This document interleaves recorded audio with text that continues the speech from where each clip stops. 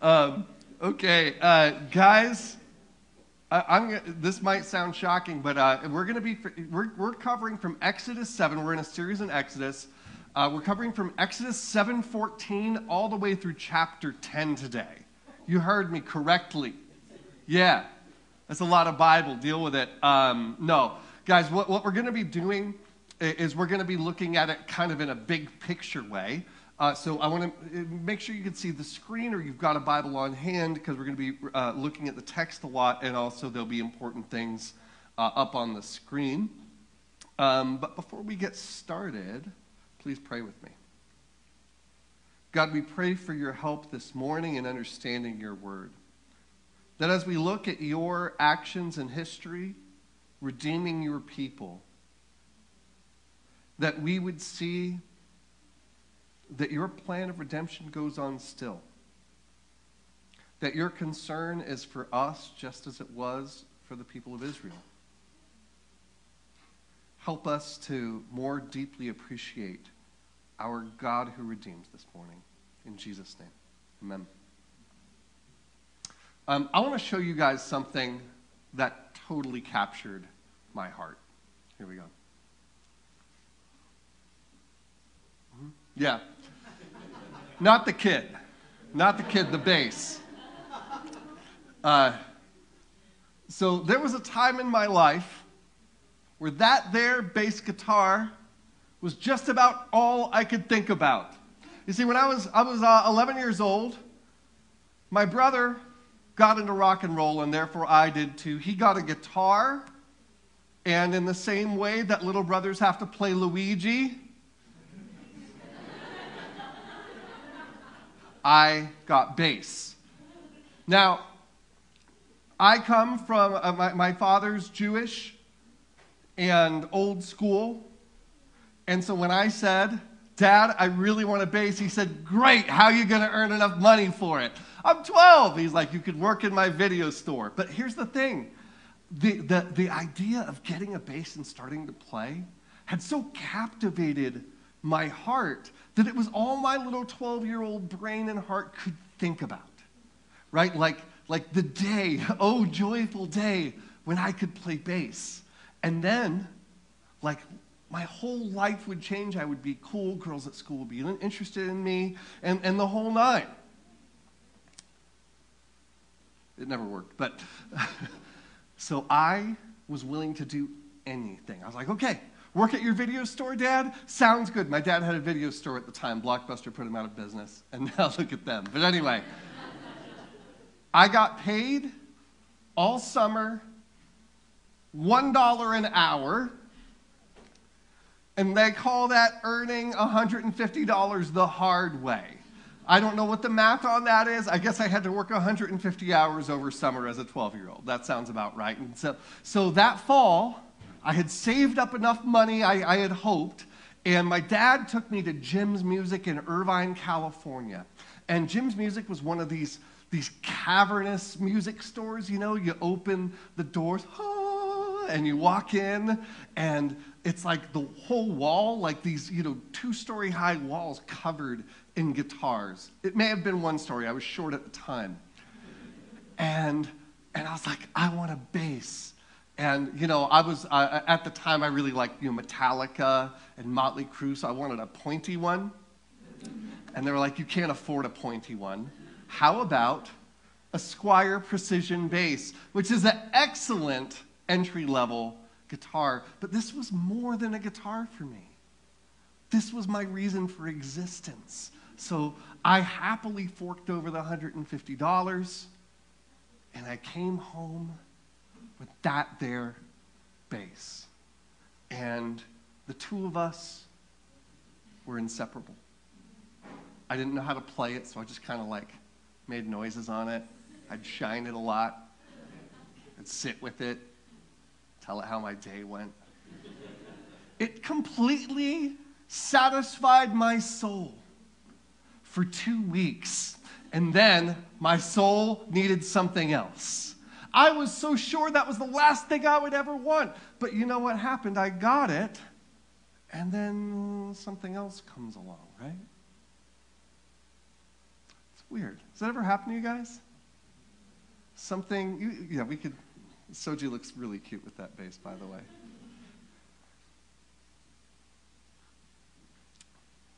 That, again and again, the claws of our heart latch on to something.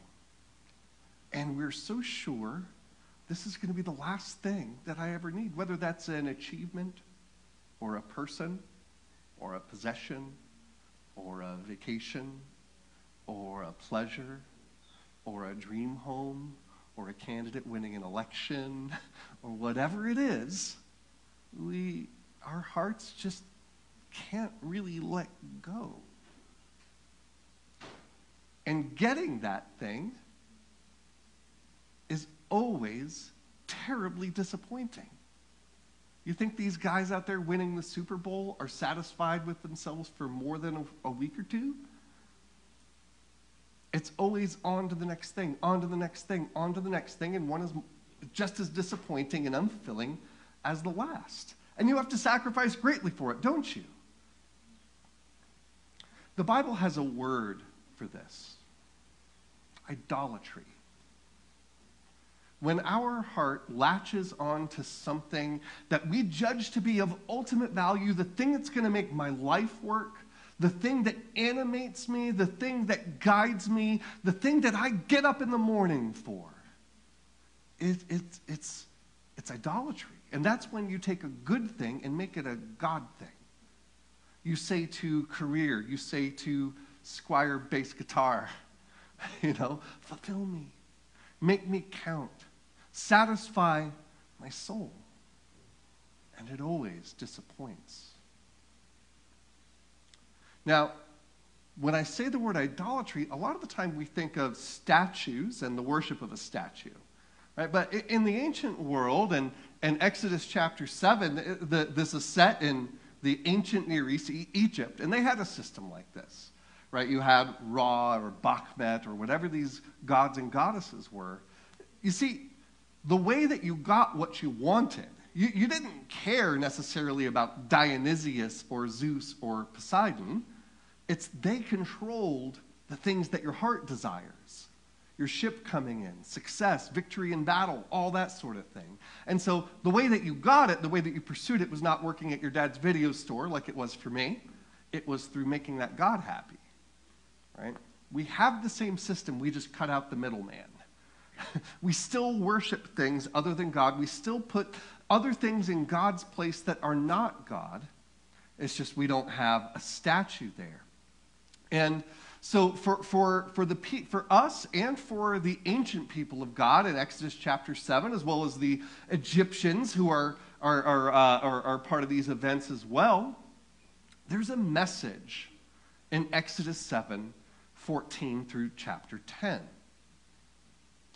These are famously the plagues where Charlton Heston starts calling down things that suck on Egypt, if you've seen the Ten Commandments, the best part of the movie.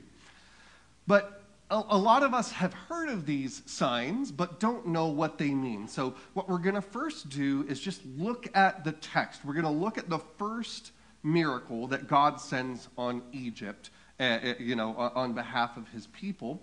And then we're going to look at all of the miracles at once, okay? It's like if you want to look at something small, you need to get close. If you want to look at something really huge, like a city, you need a helicopter. So we're first going to look at one example, and then we're going to go in the helicopter, all right?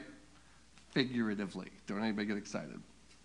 Okay, Exodus chapter 7, verse 14. The Lord said to Moses, Pharaoh's heart is hardened. He refuses to let the people go. Go to Pharaoh in the morning as he is going out to the water. This is, he's going out to the Nile. Stand on the bank of the Nile to meet him, and take in your hand the staff that turned into a serpent. And you shall say to him, Yahweh, the God of the Hebrews, that capital L-O-R-D there, that is, it's clearer if you hear the actual Hebrew word that's there. The God of the Hebrews sent me to you, saying, let my people go that they may serve me in the wilderness. But so far you have not obeyed. Thus says Yahweh, by this you shall know that I am Yahweh. Behold, The staff that is in my hand, I will strike the water that is in the Nile, and it shall turn into blood. The fish in the Nile shall die, and the Nile will stink. And the Egyptians will grow weary of drinking water from the Nile. And Yahweh said to Moses, say to Aaron, take your staff and stretch out your hand over the waters of Egypt, over their rivers, their canals, and their ponds, and all their pools of water, so that they may become blood. And there shall be blood throughout all the land of Egypt, even in vessels of wood and in vessels of stone. Moses and Aaron did as the Lord commanded. In the sight of Pharaoh and in the sight of his servants, he lifted up the staff and struck the water in the Nile, and all the water in the Nile turned into blood. Picture the scene real quick. You've got the palace in the background on the banks of the Nile, and Pharaoh and his entourage are coming out to do whatever they do on the Nile in the morning. We don't really know. Possibly something ceremonial, maybe just washing, maybe just enjoying the view, because it's a palace on the Nile. Who doesn't like that? So Pharaoh and his crew come out, and then Moses and Aaron are over here. Thus says the Lord. And he's like, oh, these guys again. Right? And he takes the staff and just, bow, hits the water. Okay, I like to imagine it as, it's just like a little spot of red. And then it starts, this isn't in the text, I'm making this up. But like it starts spreading, it would be cool, right? And then before you know it, the whole thing has turned to blood. It's a dramatic scene. It says, and the fish in the Nile died, and the Nile stank so that the Egyptians could not drink water from the Nile. There was blood throughout all the land of Egypt, but the magicians of Egypt did the same by their secret arts. So Pharaoh's heart remained hardened, and he would not listen to them, as the Lord had said. Pharaoh turned and went into his house, and he did not take even this to heart. All the Egyptians dug along the Nile for water to drink, but they could not drink the water of the Nile. 7 full days passed after the Lord had struck the Nile. Okay, so what's going on here? Why is this the lead-off miracle? What is God saying to Pharaoh? What is it saying to us? So of all of the plagues, the frogs, the gnats, and everything else, there's a message. It isn't just something that sucks, even though we could all agree that your water source turning to blood would. But there's a message.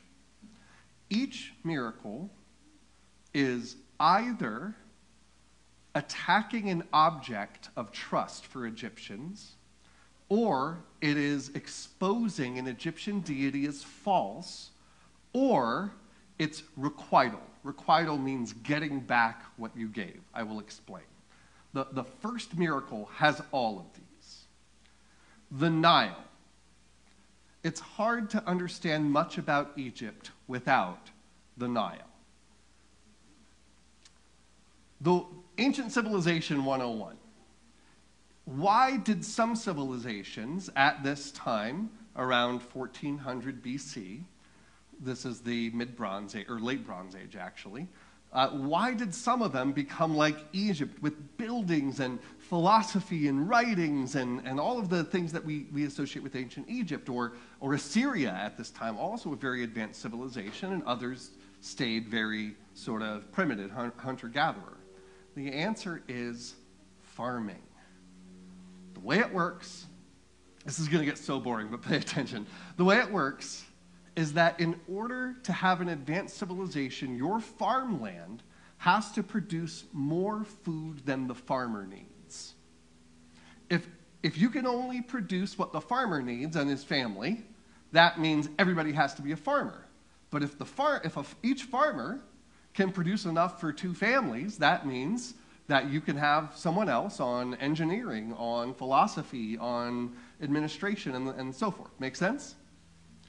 Egypt was by far the best farmland in the ancient world. I have an aerial view for you of Egypt right here. Okay, can everybody see? So most of that is just beige. This is the Sinai Peninsula over here, right? This is that corner of Africa. And you could see that this is the Nile Delta right here. That is all green and all the way down on either side of the Nile. That's the Nile, right? Is that a stark enough picture of how good? This is today, All right? Now, the Nile not only was a great water source, but also it flooded every single year, and it would carry the dirt, the silt inside of the river, and it would lay it on top of the land, making the best possible dirt to grow wheat, barley, and the rest of it in. This fed the entire Roman Empire, just that. It was the breadbasket of the ancient world. So you understand, it's hard to overstate how foundational the Nile is for Egypt's power. No Nile, no power. No army, no buildings, no pyramids. Got it? They even had a god that was associated with it, Hapi. There was festivals held to this god. Right? This was the absolute foundation of Egyptian society, civilization, power, and identity. What does God do? In a moment, turns it to blood. Demonstrating, hey, this thing that you trust in, this thing that's a deity for you, is not what you think it is. And also,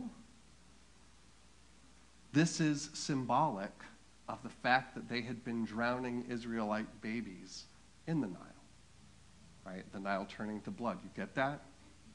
So this is their own sin coming back on them. When we look at the rest of the plagues, they all have some. I have a chart. I know we all love charts. Okay, can we all see the chart? All right, so I'll go through a few of these until you look bored. So the frogs, right? What's with the frogs? Why do the frogs go into everybody's houses? Well, there was a goddess, Bakhet, or Bastet, who was the goddess of home and hearth and fertility. And, you know, it specifies the frogs were in everybody's beds. Guess what you're not doing when there's frogs in your bed? Fertility. Okay? Then there's gnats, and this is where the magicians, who are devotees of the goddess Isis, they can't reproduce that miracle.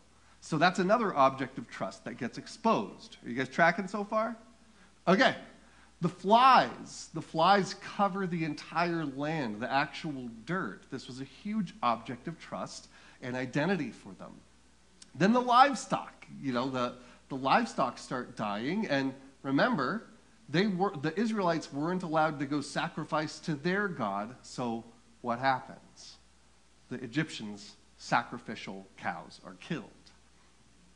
This one's just gangster. The boils.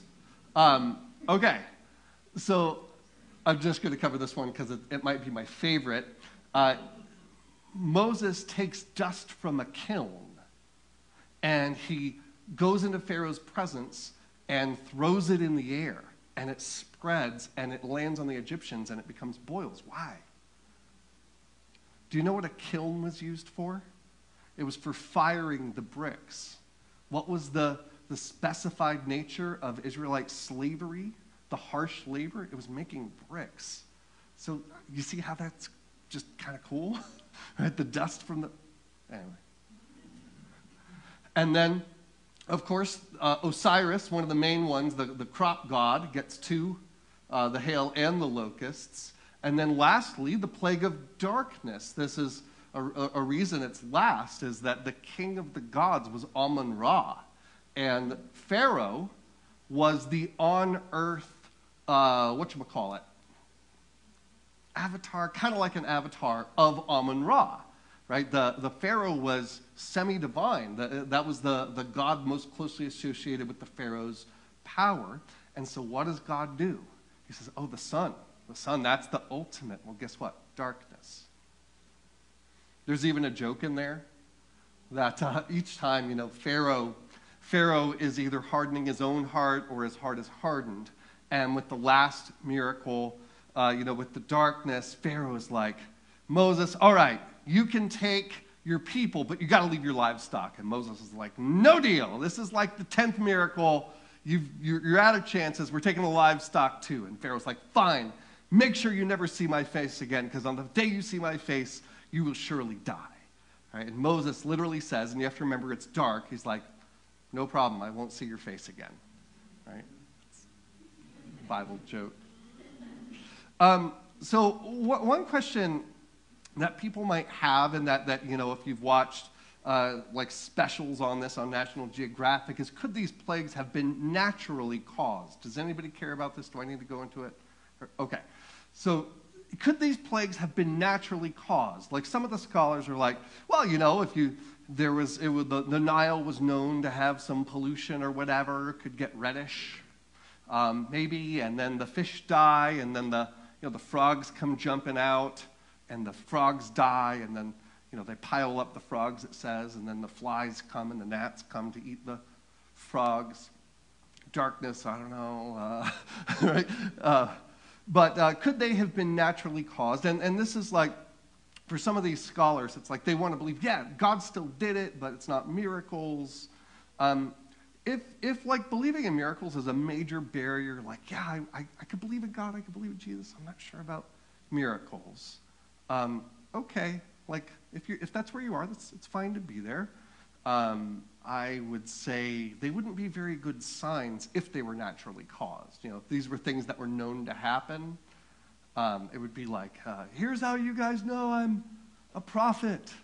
Here in Denver, in the middle of July, though there be no clouds in the sky, at 3 p.m. it shall rain. Then you shall know I am a prophet. And you'd be like, it happens all the time. See, it wouldn't be a very good sign. Though it be May 15th, you will get 3 inches of snow. Those of you who just moved there, get ready. If it's a major barrier for belief, like you can still be a Christian and believe these were naturally caused. But I would say that that's probably not the best way to understand the text, and also it would kind of undercut the idea of them being signs from God. So there's 3 messages when you look at the plagues as a whole. One is your idols are not worthy of worship. These things in which you place your trust are not worthy of worship. 2, that God is the actual source of those blessings. And 3, that God does not take, but gives. So first of all, the idols are not worthy of worship. Now we're going to go pretty quick here.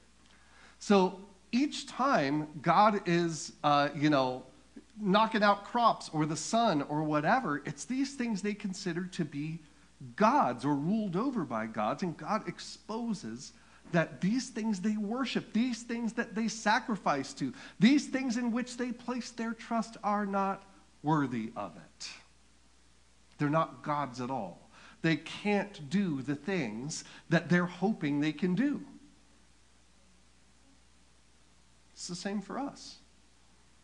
All of these things with which we want to replace God, whether it's career or relationship or what have you, they're not going to deliver. That's their nature.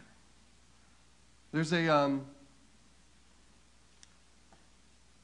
fashion influencer named Rosie I read about this week.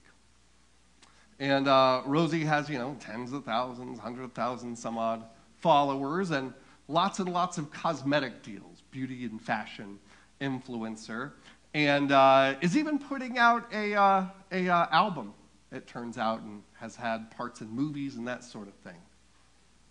And people look to her for fashion and beauty advice, and she's like, hey, use this face cream, it's awesome. Thing is that Rosie does not exist. She's digital, completely fabricated by a team of people who are making billions of dollars off of her. And so people are like, and people know it. People are like, Rosie, what should I do? Taking advice on face cream from someone who does not have a face. Like it's, you know what I mean? It's like following, listening, giving weight to her words, and they're not even her words. She's not worthy of following, right? She's not worthy of that devotion. In the same way, whatever the claws of our heart are currently attached to, and we've all got something, whether it's what you're going to do next weekend, or it's a life of recreation and pleasure, or, you got a dream home you're dreaming of, and that's the thing. That's the thing that you're holding out hope for. It's going to make it all right. It's going to make it all work. It's going to make your soul satisfied when you get that promotion, when you get that degree, when you get that level of money in the bank, when you get that car. Guys, how many times are we going to fall for the same thing? It's not worthy. It's not worthy of the worship we give it. It's not worthy of the sacrifice we make to it. It is not going to fulfill the promise that it makes to us. Idols are not worthy of our worship. Now, the other thing that is being communicated by these miracles is that God is the source of these blessings. Right? If God can turn the Nile to blood, if he can block out the sun, if he can destroy crops through a hailstorm or whatever, like what's part of the statement that's being made there? It's that he's Lord over all this stuff, right? And this would have been news to the ancient world. They didn't believe necessarily in creator gods. Most of the ancient world looked at creation as some sort of mistake. If you read the creation myths of the ancient world, usually it's something went wrong and the world happened and human beings were created by some sort of weird mistake. The scriptures are alone in saying not only is creation not a mistake, but there is one God who is creator and Lord over creation. And these very things that we divinize, these good things that we turn into God things, are actually blessings from him. That's part of the message of the text. If you were an ancient Israelite or in ancient Egypt who saw these events or were hearing the book of Exodus, right, you grew up with Amun-Ra and all the rest of it. And so the fact that there is one true God who not only is Lord over all creation, but loves you, cares for you, is Redeemer. It reorients our relationship to these things that we place our trust in. These very blessings that we worship as gods are from the hand of God, whether that was the Nile or the crops or the sun or whatever. There's an old Puritan prayer that I've always loved, this one line. Just listen past the these. You have to deal with it. It says, "Grant me to feel thee in fire and food and every providence, and to see that thy many gifts and creatures are but thy hands and fingers taking hold of me." Isn't that beautiful? Isn't that a beautiful way to reorient these things that we replace God with? Whether that's recreation or sex or love or food or work. Instead of idolizing these things, instead of making them our functional gods, is to say, like, actually, you know what? This is like a breadcrumb trail that leads me back. The blessing leads me to the blesser. God is the source of these blessings. But there's a stark difference that we see between God and the idols, these idols and our idols. It's that the nature of an idol that we make for ourselves is that it takes from us. It has an insatiable appetite for anything we'll give it. It's like the book The Giving Tree. For those of you who don't know, The Giving Tree by Shel Silverstein is a beloved children's story about a narcissistic boy who kills a tree.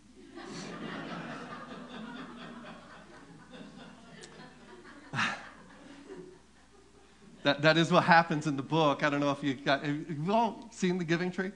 Yeah, I'm sorry to ruin this one for you, but I'm also not sorry. Because I don't think Shel Silverstein understood love very well.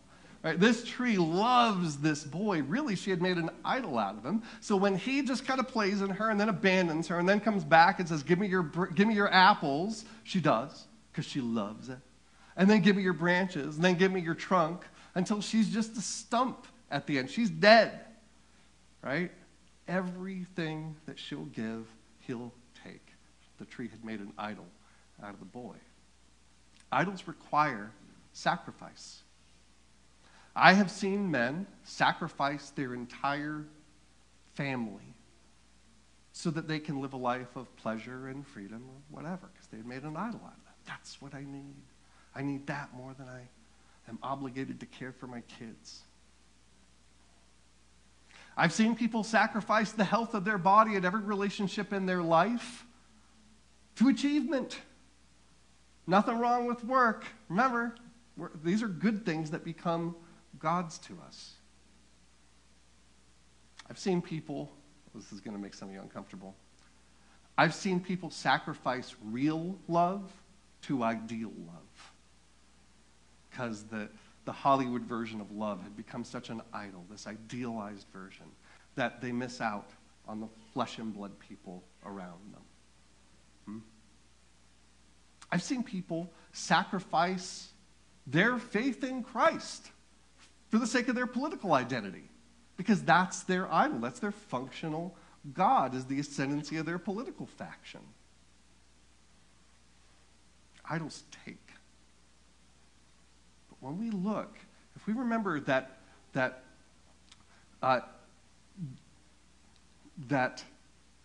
God's people are just meeting God in the book of Exodus, we're meant to contrast God with how idols function. What has God done so far? He's redeeming his people. He's fighting for his people. After he sets them free from Egypt, we're getting very meta now. After he sets them free from Egypt, what does he do? He enters into relationship with them. He marries them. He comes to live among them. This isn't a take-take relationship, right? And you say, well, what about the sacrificial system? They're supposed to sacrifice to God. Yeah, but that was for them to deal with their sin, not so that God could just take things from them and they keep them happy. That's a whole different thing. Not only that, we're going to see later in the book of Exodus, his people are constantly unfaithful, and what does God do? He forgives. He forgives them again and again and again. He bears with them. God is of a completely different nature. And when we back up and we look at the whole story of Scripture, what's the whole story of Scripture? Well, the center point, the flashpoint, is Jesus, isn't it? It's God becoming human and giving himself for you and for me, laying down his life, going through suffering, torture, and hell, so that you and I could be forgiven. God, what we see here is that God gives instead of takes. Why is this important? Why is this important that we hear that idols aren't worthy of worship, that God is the source of blessing, and that God gives himself? Why is that important? It's because we need to give our worship to the God who's worthy. Instead of wasting it, instead of setting ourselves up for a life of perpetual and serial disappointment, chasing after things that are never going to satisfy the soul, we need to give our worship to the one who is worthy, and God is that worthy one. I'm actually in the middle of making a major life decision right now. It might take me some time.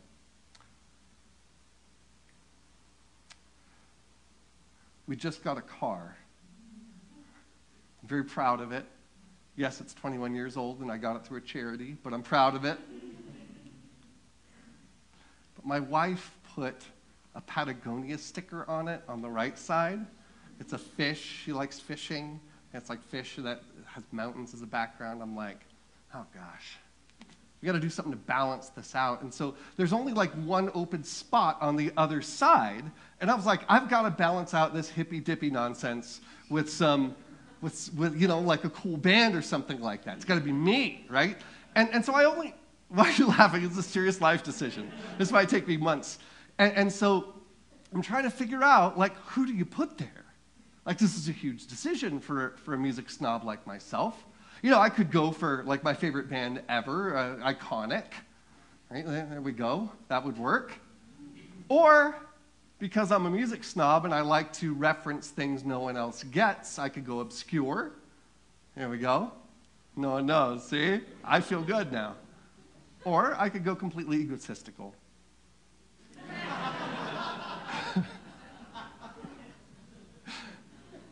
But the point is, I get one spot and one spot only. Whoever goes there, it's not going to be the Eagles. It's got to be worthy, right? It's not just some band that I got into last week. It's got to be one that is worthy of that spot. You get one number one spot, folks. All the time, the claws of our heart are attaching, placing our ultimate trust, our ultimate faith, the thing that we're looking to make our life work, the thing that we're looking to, whether it's recreation, whether it's work, or what have you. We're replacing God there all the time. But we have to...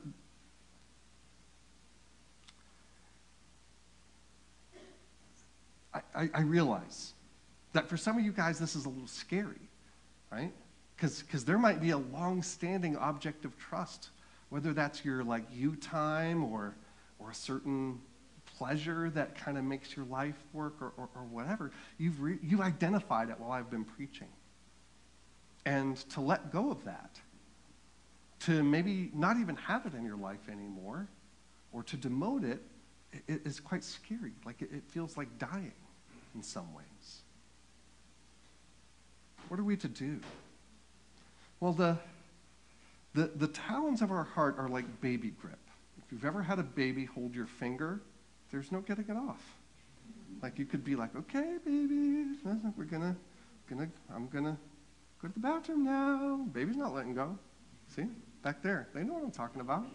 You know what you have to do? You have to give the baby something much better than your finger, right? And then it lets go and grabs onto that. Our hearts work the same way. Your heart is like baby grip on something right now. And me saying let go, you're not gonna, ever. What we need to do is instead come to the realization, reflect that idol is not worthy. It's not going to do the thing that you think it's going to do. It's going to disappoint you. That instead, that very blessing that you're replacing God with, God is the source of that blessing, and that God, unlike whatever idol it is we've latched onto, gave himself for us. It's only when we see that Jesus Christ is more beautiful and more worthy of worship will our hearts begin to let go of an idol and grab on to Christ. We need God's help to do this. Please pray with me. God, set us free. Set us free from the endless treadmill of trusting in idols. That you would break their hold on us or our hold on them. I pray, God, that through your word and through the sacrament, through worship and community, you would change us so that our eyes are clear and we can see that you are the one who is worthy of worship, not our idols. In Jesus' name, amen.